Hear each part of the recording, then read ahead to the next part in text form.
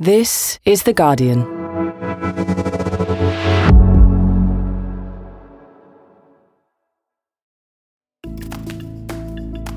Today, a meeting outside a Moscow train station and a rare voice of dissent from inside Vladimir Putin's army.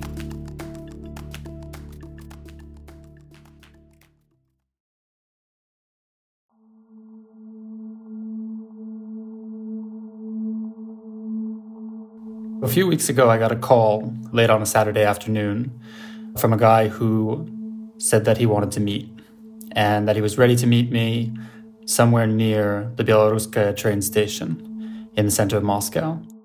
Andrew Roth is The Guardian's Moscow correspondent. So I grabbed a cab to get over there as quickly as I could. We didn't have a specific place to meet, except that he said that he was going to be wearing all black and he would have a big black backpack. And I told him that I was going to be wearing what I had on, jeans and a button-down shirt. We both stood there for about 5 minutes until I looked over and I saw the person that I was waiting for. He's a guy about my age, mid-30s, shortly cropped hair. He's pretty big, pretty strong-looking. His name is Pavel Filatyev, and he was a former paratrooper with the Russian army, who at that moment was more or less on the run.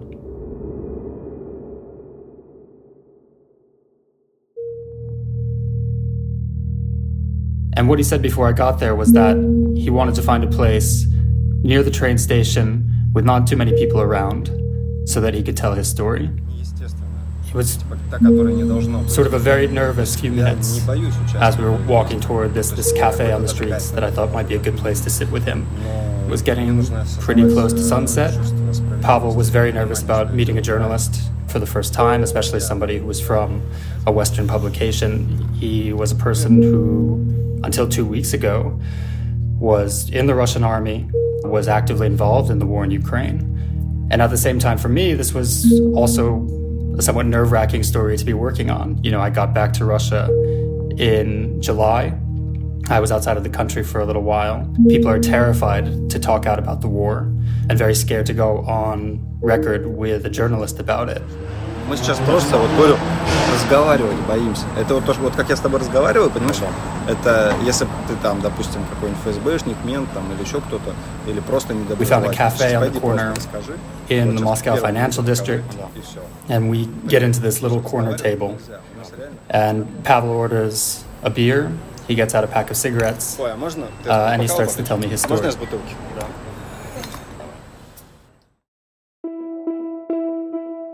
What Andrew was told over the next few hours would become front-page news in The Guardian and around the world. An extremely rare voice of dissent from inside Vladimir Putin's army. The highest-ranking Russian soldier so far to speak out against the war in Ukraine and reveal the truth of what it looks like from the other side, speaking in the last days before he vanished from Russia. From The Guardian, I'm Michael Safi. Today in focus, Pavel Filatyev, the Russian soldier who turned against Putin's war.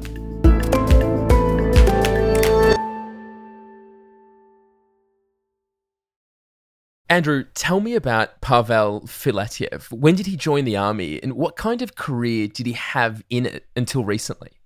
So Pavel was born into a military family. His father was also in the armed forces. And it was pretty clear from a young age that he was going to follow in his father's footsteps. So by the time that he was in his early 20s, he was already in a Russian paratrooper unit, and he fought in the North Caucasus in the mid to late 2000s. This is a very bloody and quite dirty war. After that, Pavel actually left military service. He was a horse trainer for a very long time, and it was only shortly before the war in Ukraine began again that he returned to his unit, a paratrooper unit. He's in his mid-30s at this point, so he's a little bit older. Right before the war started, he was stationed in Crimea and is in one of the first waves of Russian soldiers to go into Ukraine. So, Andrew, it sounds like this guy has served in some pretty bloody places. He's been part of the Russian army for over a decade. He isn't a pacifist or really even kind of an activist, is he? At the point when the war begins, not at all. It's a person who is more or less loyal, a person who is carrying out orders, and a person who probably sees the world in a way that many Russian soldiers did at the beginning of the war. And what did Pavel tell you about when and how he entered Ukraine? He didn't really know anything when the war began. He described this kind of sense of concern and a sense that there was going to be a war as their unit was moved toward the front, as the training kind of changed, and as they heard some snippets of information about kind of what was being declared publicly. But when the war actually began, the thing that he described was a kind of informational vacuum. То есть я сначала реально думал, почему, нихера себе мы ракетами херачим, да, ракеты летят.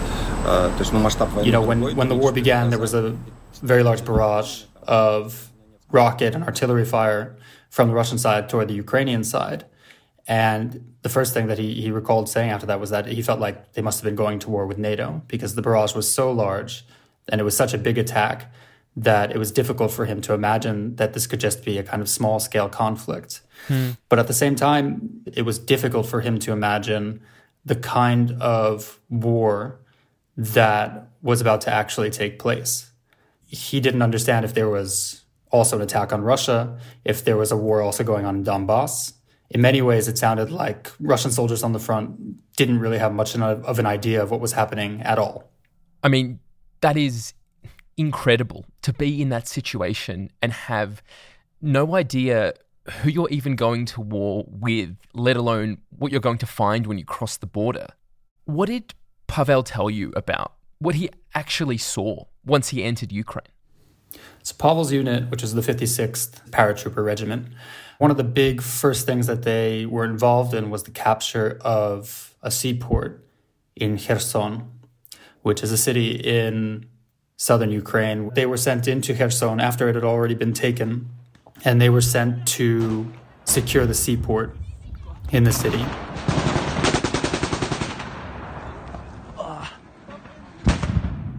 Kherson, that was the first city that Russia took in the war.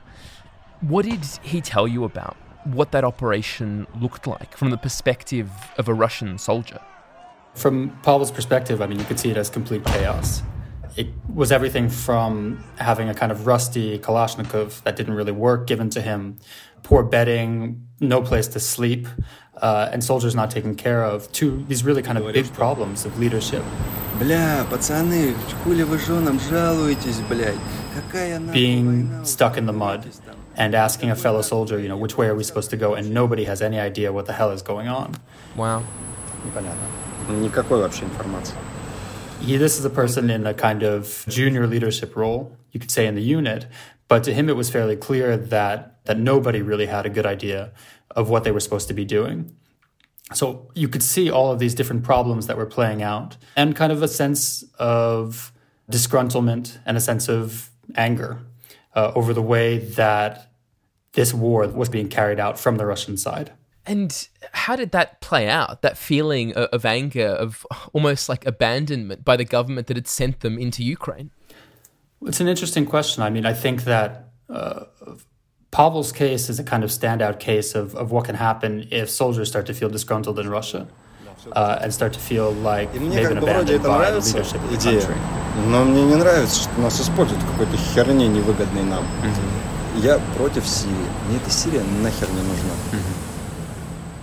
And so he paints this scene of soldiers who are angry, hungry, tired, no real sense of what they're doing on the ground. What does that do to soldiers who are feeling that way? How does it make them behave, according to Pavel?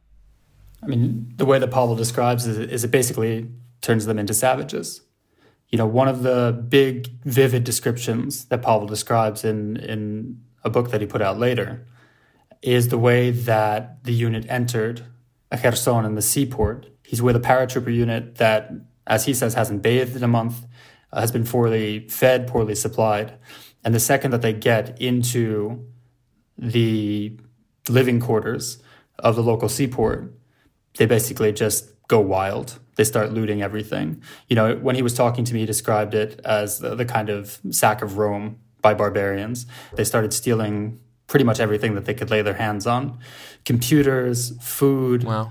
He said that he took a hat and some clothing, but he also talked about other people in the unit kind of stealing electronics. soldiers from a professional unit like this, they're not supposed to do this. They're supposed to be self-sufficient. And the second that they begin looting like this, it opens a kind of door to all kinds of crimes. And it just shows that the unit doesn't have any discipline, that it's breaking down. How did he look as he was telling you about this, about himself taking part in this looting and these sorts of crimes that we've seen from Russian soldiers in Ukraine? Yeah, I think he was quite pained while he was talking about it. And, this is a kind of difficult moment. I also did ask Pavel about any incidents that he might have been witness to or have been involved in, including rape, extrajudicial killings, or anything else that might be classified as a war crime. What he did say was that he was involved in the capture of at least 2 Ukrainian civilians who the Russians believed were saboteurs, but we only know that they were civilians behind the lines. They were not members of the armed forces. Pavel said that they captured them, they restrained them, and that they were handed over to other members of the Russian armed forces. Pavel said he can't say anything about really what happened to them after that because he doesn't know. Okay. And we'll get to how he feels about the war and the Russian army's conduct now in a minute. But I want to understand all these things he's describing, the terrible conditions, the looting, the possible war crimes. How does this reality of what he's telling you contrast to the depiction of the fighting that Russians have been getting at home? It contrasts 100% with what Russians have been told about what's taking place in the war. If you turn on Russian TV, that actually mentions the special military operation, as it's called here. The Russian soldiers always look super professional. They're always extremely well equipped. They're always carrying out a very professional mission with pinpoint strikes for a population that's happy to be welcoming them into Ukraine. The idea that soldiers are being mistreated or that soldiers are ill-equipped, that they're hungry, starving, it goes 100% against the war. I think it's possible to say that it would be more disturbing for many Russians to find out that their own soldiers are being mistreated than to be challenged about the fact that this war is a mistake in the first place. It goes against a generation of propaganda about the Russian army. And for Pavel, was there a moment when he realized that he needed to speak out about these things that he was seeing and experiencing in Ukraine? Yeah, Pavel, I asked him that as well when we were speaking because I was interested about what finally convinced him to write this book, to come out in public against the war. And he described this moment when, after they left Kherson, the Russian army was trying to move toward Mykolaiv, and they were pinned down outside of the city. And it turned into basically an artillery war. They couldn't move forward, but they were stuck in these trenches. And day after day, they were just being, shelled pretty mercilessly.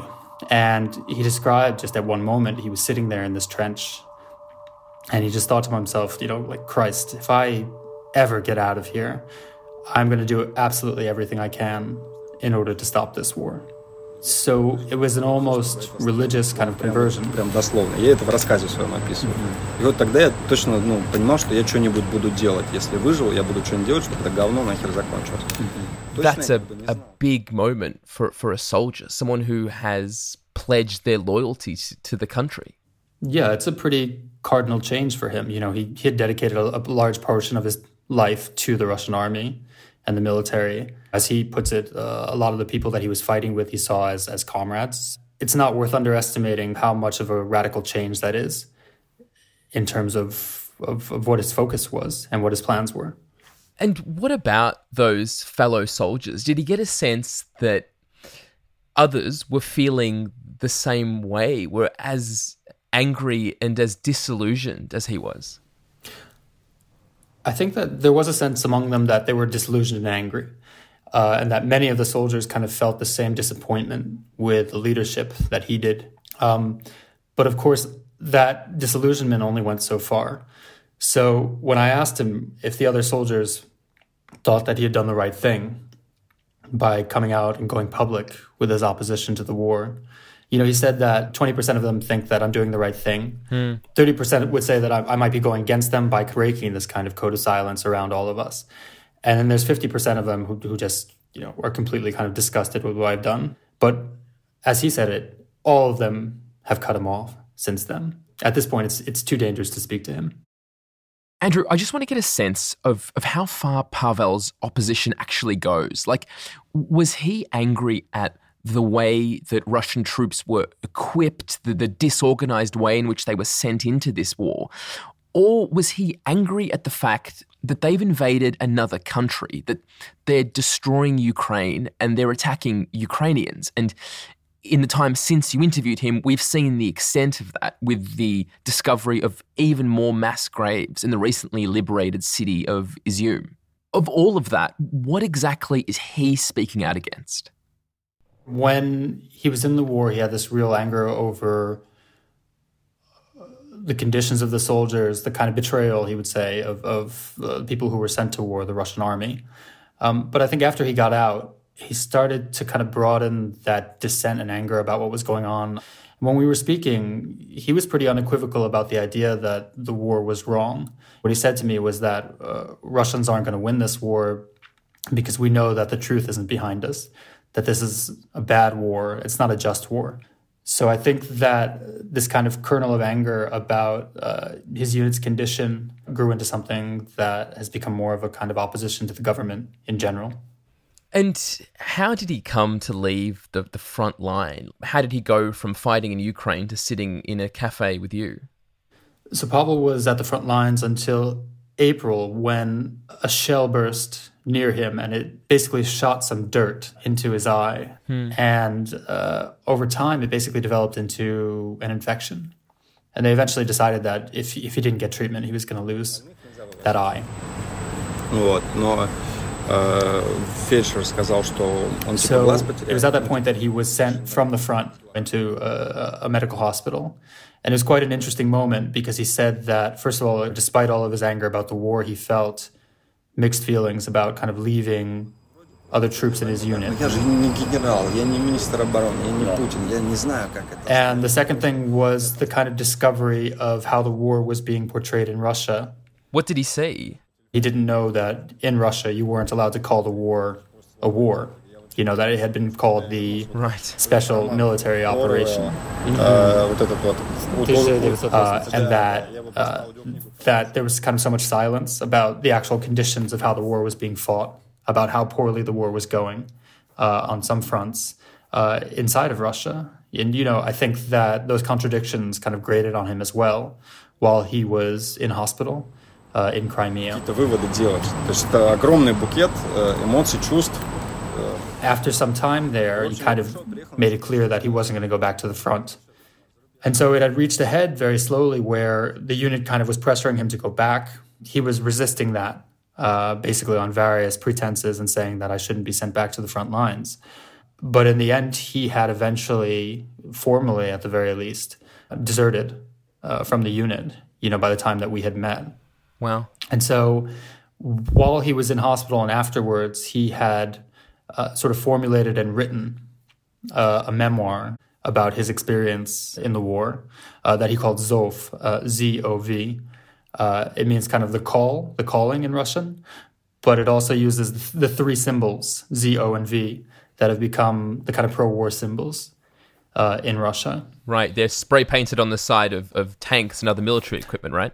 Exactly. And so he writes this memoir very quickly, in 45 days, puts down all of his thoughts about what's happened, about what's wrong with the war. And in August, he finally goes on to his Kontakte page. It's like Facebook for Russians. And he hits upload and he hits post. And he puts this big kind of memoir online for everyone to read. Wow. It's just blistering, it's pretty relentless in terms of methodically picking through the problems that an ordinary soldier might find in the war. Filatov writes, "Have you ever seen the paintings of the sack of Rome by the barbarians? This is the best way to describe what was going on around me. Everyone looked worn out and feral, and we all began to scour the buildings in search of food, water, a shower, and a place for the night. Some started grabbing computers and whatever valuable goods they could find. I was no exception. I found a hat in a smashed-up truck on site and took it. My balaclava was too cold. I became disgusted with all the looting, despite my wild state. Some people were drinking champagne, he said. People were taking cigarettes. And then he describes when they get into the kitchen, and they say in the offices there was a cafeteria with a kitchen and fridges. Like savages, we ate everything there. Oats, porridge, jam, honey, coffee. We didn't give a damn about anything. We'd already been pushed to the limit.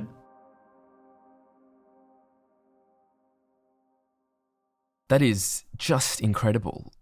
What was the impact of him releasing something like that online? On state media, there was no impact because it was immediately ignored by the Russian state and by anybody who was in favor of the war. But for people in independent media, for those looking for more information about what was happening, the impact was quite huge. And did he say how his family, his friends, his former comrades reacted to him suddenly becoming one of the highest profile critics of the war in Russia? At the point when I met him, almost everyone he knew was telling him to flee Russia. And so he talked about, his mother and his other family members saying that he should probably leave the country at some point soon. Получается, я там еще об этом думал. Это ж не когда вернулся, уже вот точно созрела мысль, что я сделал. Я решил, что я that he was getting thousands of letters from people, either he was looking at the YouTube comments from his interviews, or people were writing him directly, telling him to flee Russia, threatening him, supporting him, kind of all kinds of emotions. And it had completely upturned his life. When I met him, he had been changing hotels every night for 2 weeks. Oh my God. And the only thing that he could kind of tell me at that point was he just said, I don't know why I haven't been arrested yet. And in that moment, he was sitting opposite you, a journalist with The Guardian. I mean, he must have known that if he hadn't crossed the line up to that point, he was certainly crossing it by talking to you. Did he seem afraid? Did he seem like he understood the gravity of what he was doing? Yeah, he was extremely nervous when we met, and I think that not just from meeting me, but I think just the accumulated stress of these 2 weeks or maybe months, since he'd been in the war had kind of graded on him. Я не могу понять, почему меня до сих пор не хапнули. Я сказал больше, чем вот за эти полгода никто ничего такого не говорил. Да. То есть и я не могу понять, вот то ли они думают сейчас вот что со мной сделать, чтобы... His fingers were shaking. He was having trouble concentrating at the beginning when we were speaking. It just felt like a person who was kind of at the end of his rope. And at a certain point in the evening, we just moved to a park bench. And, around then he started kind of looking around him, studying the people who were walking by, noting that there was a kind of street sweeper that come by 2 or 3 times. And I think we both caught ourselves kind of wondering if this was the moment when he was going to be picked up for, speaking with a foreign journalist, if we were both going to be picked up, because I think we were both just pretty stressed out about the situation, about the idea of sitting in downtown Moscow and having in this interview. We finally finished talking sometime toward midnight. And I remember that I caught a cab because I was going to start heading home. And he was heading off to another hostel. He didn't know where he was going to spend the night. And he said, probably won't tell you. And it's better if you don't know. Did you get any sense from him that he regretted anything that he had done up to that moment? He said not in the slightest. The way he described it was that writing the memoirs and publishing them, it kind of helped him to psychologically, I think, deal with the war. And that it took kind of going back through this process of writing out everything that had happened to kind of get to a point where he was even able to discuss it. And that said, he said he couldn't read it again because it felt like reliving it. And so, Andrew, once you were done talking to Pavel, what happened then? What did he do?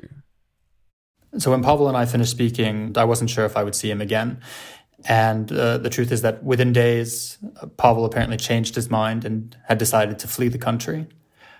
He went dark for a little bit. He and I had been writing back and forth, and all of a sudden my messages stopped getting to his phone. And it was then that an activist told me that the reason for that was that Pavel was fleeing the country, that he needed to be out of touch for a few days, and that eventually he would make it across the border and he would be able to get back in touch again.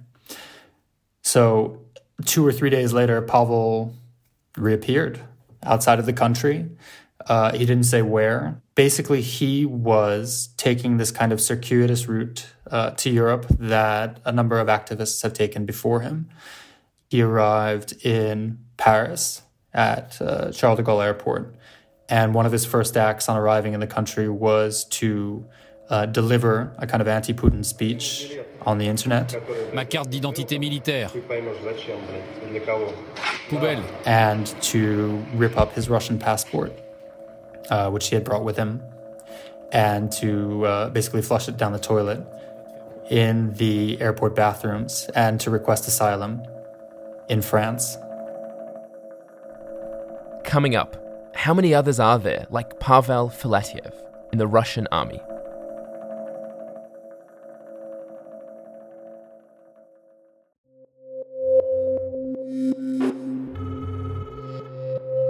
It starts the same way. Can I tell you a secret? It would start off with a random girl and just say, "Hey, hun, I'm going to tell you some secret now. Please don't mention it to anybody." Keep a secret. But it quickly escalates. It just spread like a wildfire. I still sleep with clubs next to my bed. I didn't know how far this was going to go. People seldom show their true selves online. But one man, he's taken it much further. I was terrified. Who is the cyberstalker behind these messages? He actually said to me, "Good luck proving it's me." And why is he sending them? Because he became more and more isolated, he just went within himself even further. Do you punish someone for acting out whatever is going on in their mind that we don't understand? And if I could just turn back the clock. From The Guardian, I'm Shirin Khaleh, and this is Can I Tell You a Secret? A story about obsession, fear, and the lives we lead online. Search for Can I Tell You a Secret wherever you get your podcasts and subscribe now.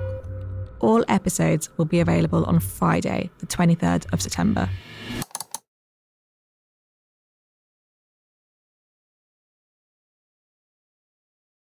Andrew, Pavel is the highest-ranking Russian soldier to voice disillusionment with the war, but is he the only one? Like, do you get a sense yourself in Moscow of how widespread his views are and are becoming among Russians? I think it's difficult to say how many people agree with him because people are so scared to speak on the topic. I do think that among even ordinary Russians, there's a growing sense that the war is not working the way that it was supposed to, that the war is failing.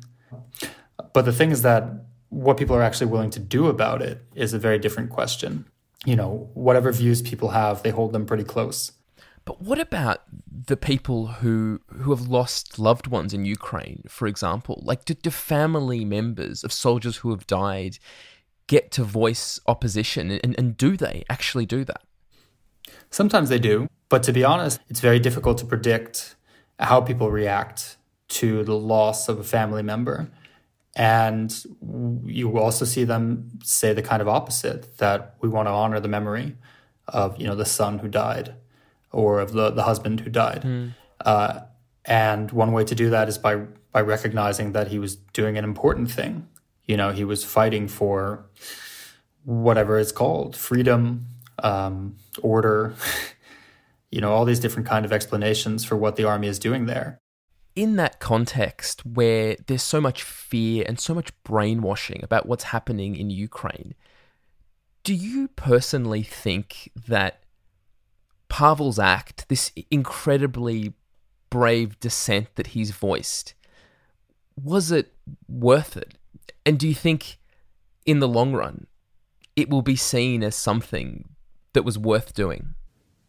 There just aren't many Russian soldiers who have been willing to come out against the war, to speak out their dissent, to say it publicly, to go on record, to write out in pretty clear detail and close detail about exactly what went wrong with the war from the Russian side. It's possible that, in the end, he's looking for some kind of absolution, that this is eating at him. So to me, it makes, it's important that we speak to people like Pavel and that we write about their stories, without offering any kind of, final verdicts, because in the end, it's not a court. We're not passing justice, but we are really kind of trying to look at the inner workings of what's going on. Taking a position is really important. Taking a straightforward, vocal position, one that changes your life, one that's going to mean that you can't come back anymore, is important. It matters. And in the book, he says that this is a vicious circle of some kind. We are all to blame, but we need to make the right conclusions and correct our mistakes. What is the breadth of the Russian soul? Where did our nobility and spirituality disappear? Our ancestors shed so much of their own blood for the sake of freedom. It may not change anything, but I refuse to take part in this madness. Ethically, it would be easier if Ukraine attacked us, but the truth is that we invaded Ukraine, and the Ukrainians did not invite us. Andrew Roth, thanks so much. Thank you. That was Andrew Roth, The Guardian's Moscow correspondent. You can read his story about Pavel Filatyev at theguardian.com. That's it for today. This episode was produced by Ruth Abrahams.